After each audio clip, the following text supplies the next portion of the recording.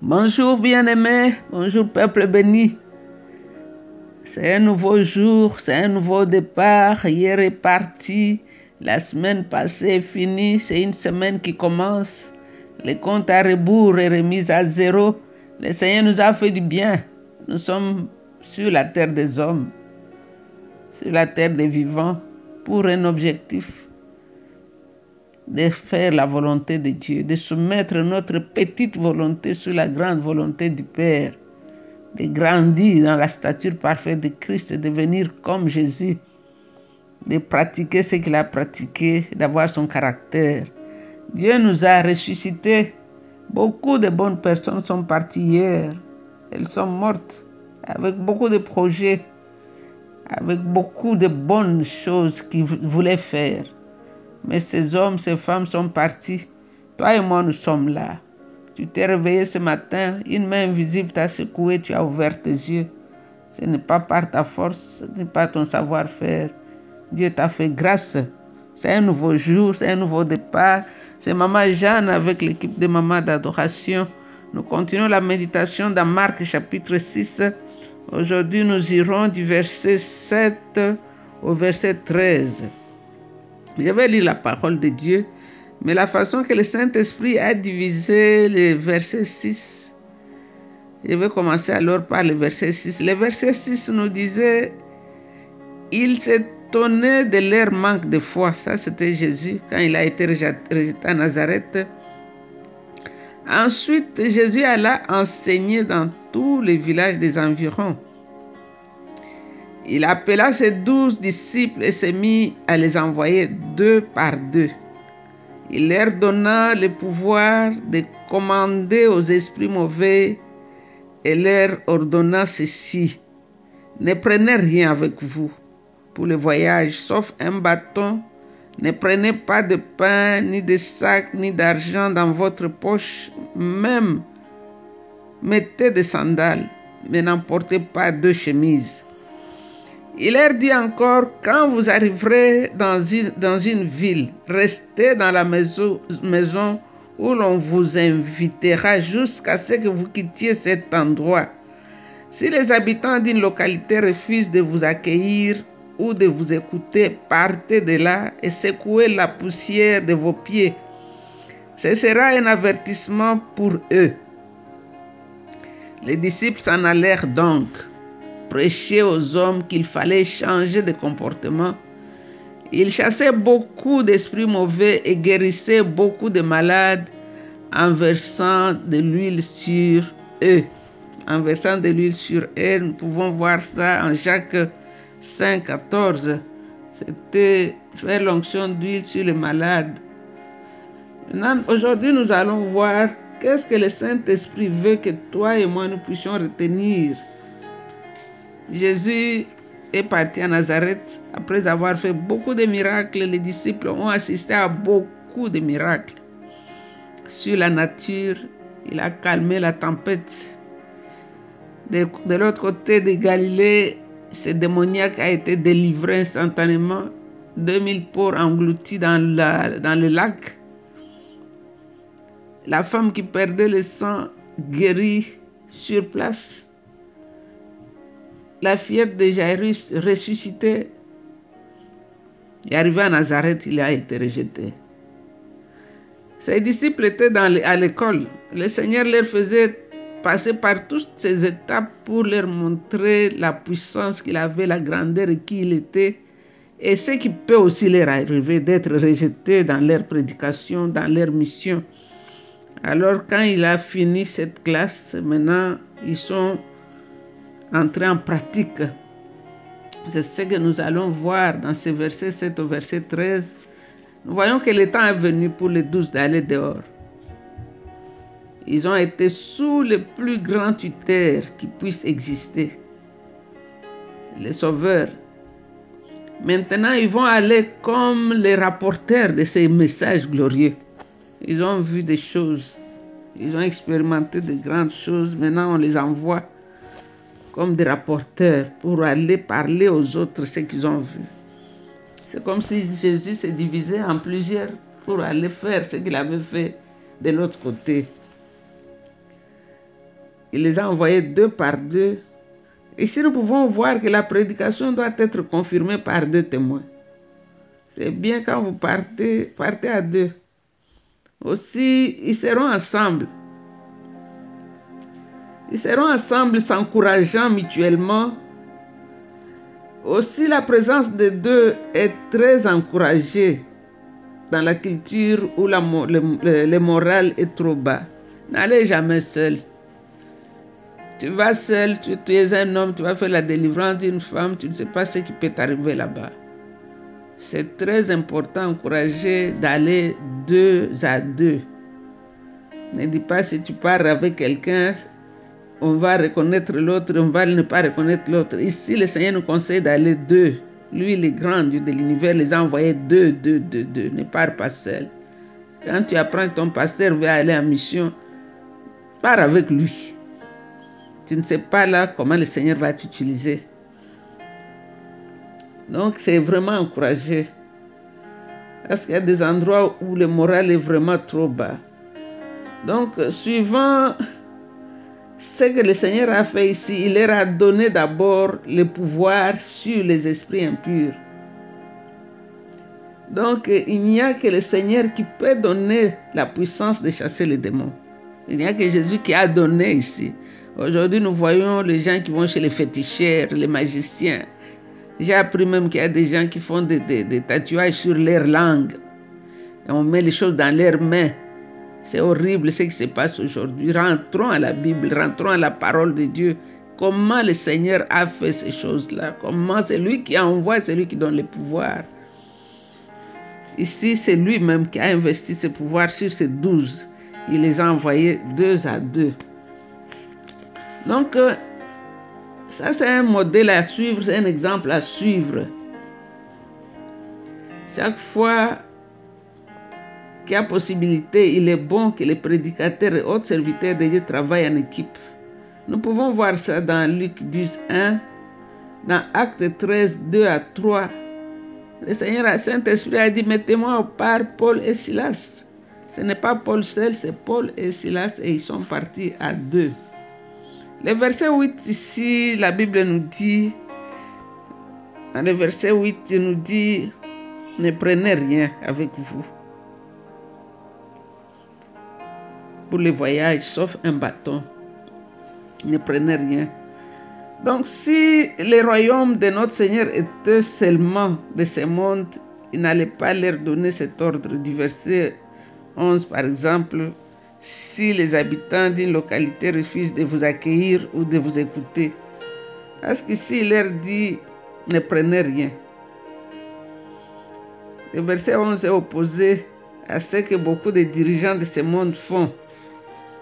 Le Seigneur qui les a envoyés savait que lui-même allait prendre soin d'eux. Quand il leur dit ne prenez rien, c'est-à-dire il avait déjà pourvu. Et il savait ce qu'il allait leur faire, ce qu'il allait leur donner, là où ils allaient partir. Parce que le verset 8 au verset 9, quand il leur dit ne prenez rien, ce sont des serviteurs de Dieu, ce sont les hommes que le Seigneur lui-même a envoyés dans une mission. Donc il aurait donné, les disciples, ils devraient aller sans provision, pas de sac ni argent, pas de pain, rien dans leur poche. Ils devraient lui faire confiance pour tous leurs besoins. Et puis il leur dit, mettez des sandales. Il leur avait été permis de porter des sandales et les bâtons, peut-être pour la protection contre les animaux.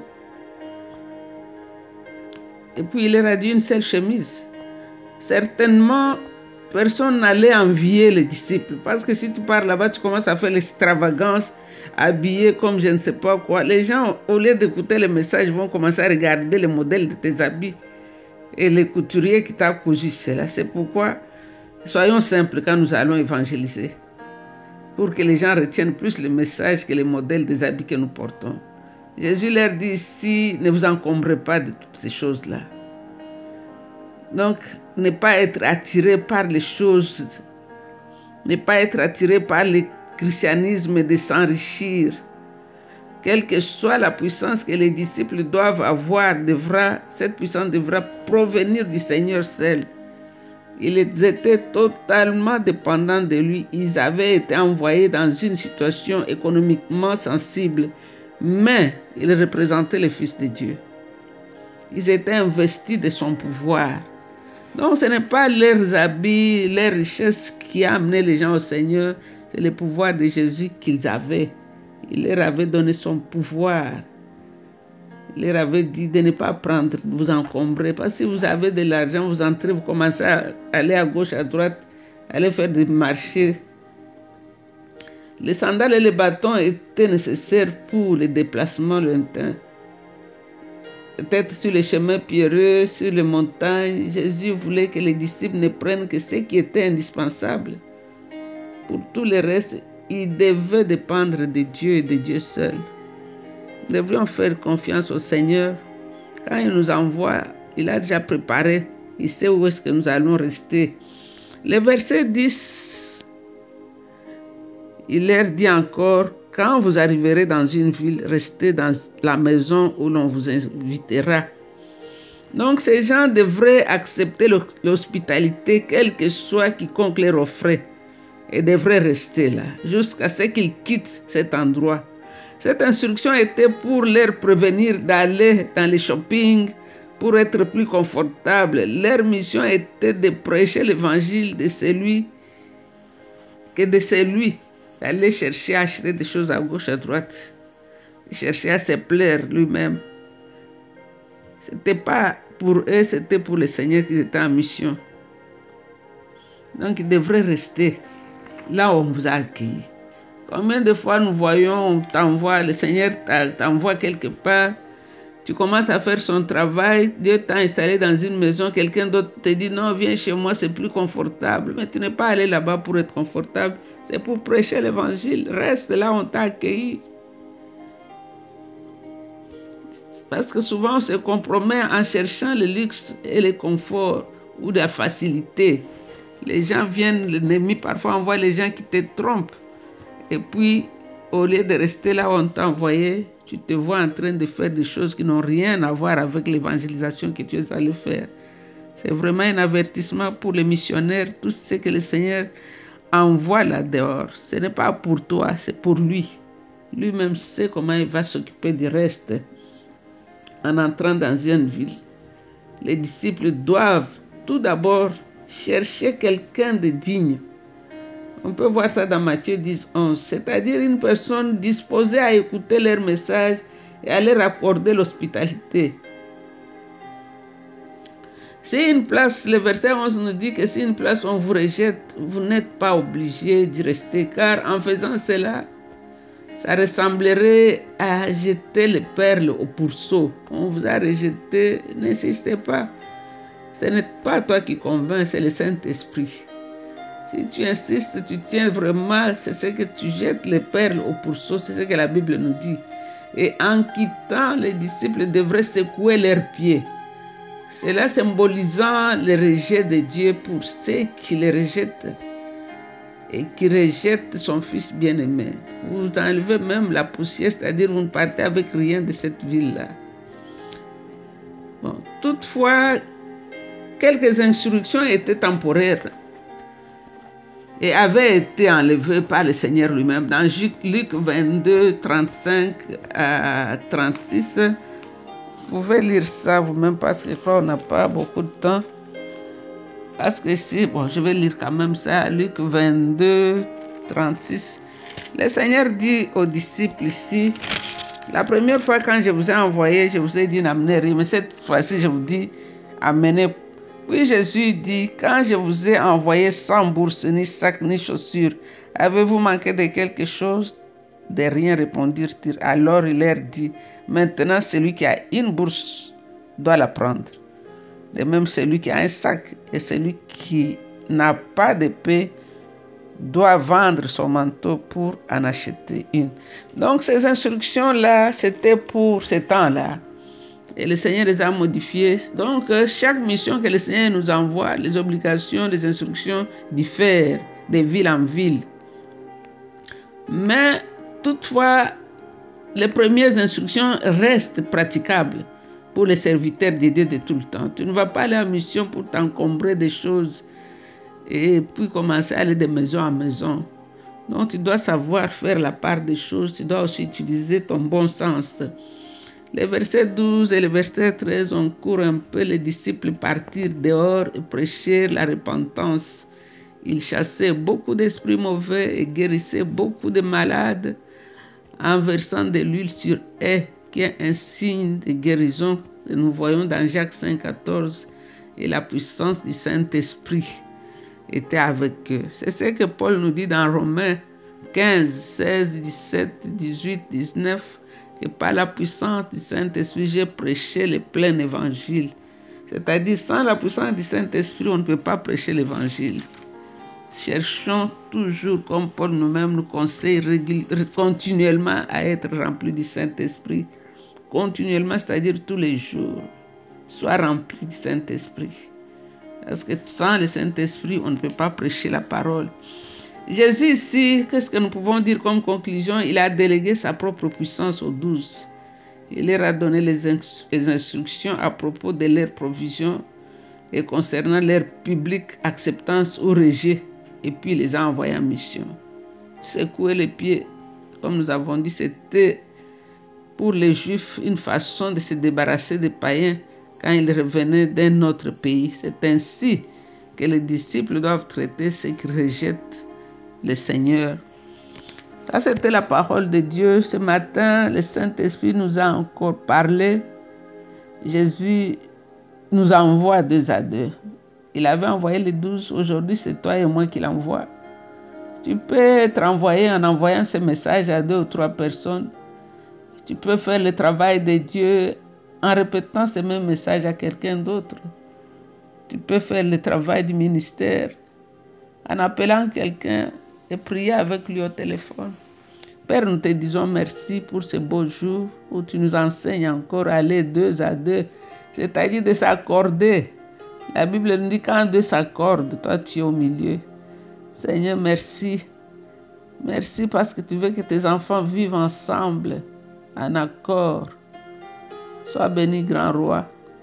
Sois béni, Père éternel. Sois béni, Dieu saint, Dieu grand et fort. Sois béni. Toi qui nous as aimés, Seigneur. Tu nous as baptisés avec ton Esprit Saint pour que nous puissions partir, faire le travail que tu nous as confié. Donne-nous, Seigneur. Remplis-nous encore de ton Esprit ces jours. Remplis-nous, Seigneur, pour que nous puissions être à mesure de faire ce que tu nous envoies faire. Papa, je te recommande tous ceux qui vont écouter cet audio aujourd'hui, Saint-Esprit, pousse-leur, ceux qui n'avaient pas l'habitude d'évangéliser, à faire quelque chose. Je prie pour ceux qui sont malades, je les déclare guéris au nom de Jésus. Je prie pour ceux qui sont découragés, je les déclare encouragés au nom de Jésus. Je prie pour ceux qui sont faibles, je les déclare fortifiés au nom de Jésus. Sois béni, grand roi. Dans le nom de Jésus, nous avons ainsi prié et avec beaucoup d'actions de grâce, nous disons Amen, Amen. Vous êtes bénis, restez bénis. C'était encore une fois votre servante, Maman Jeanne. I love you. Bye bye.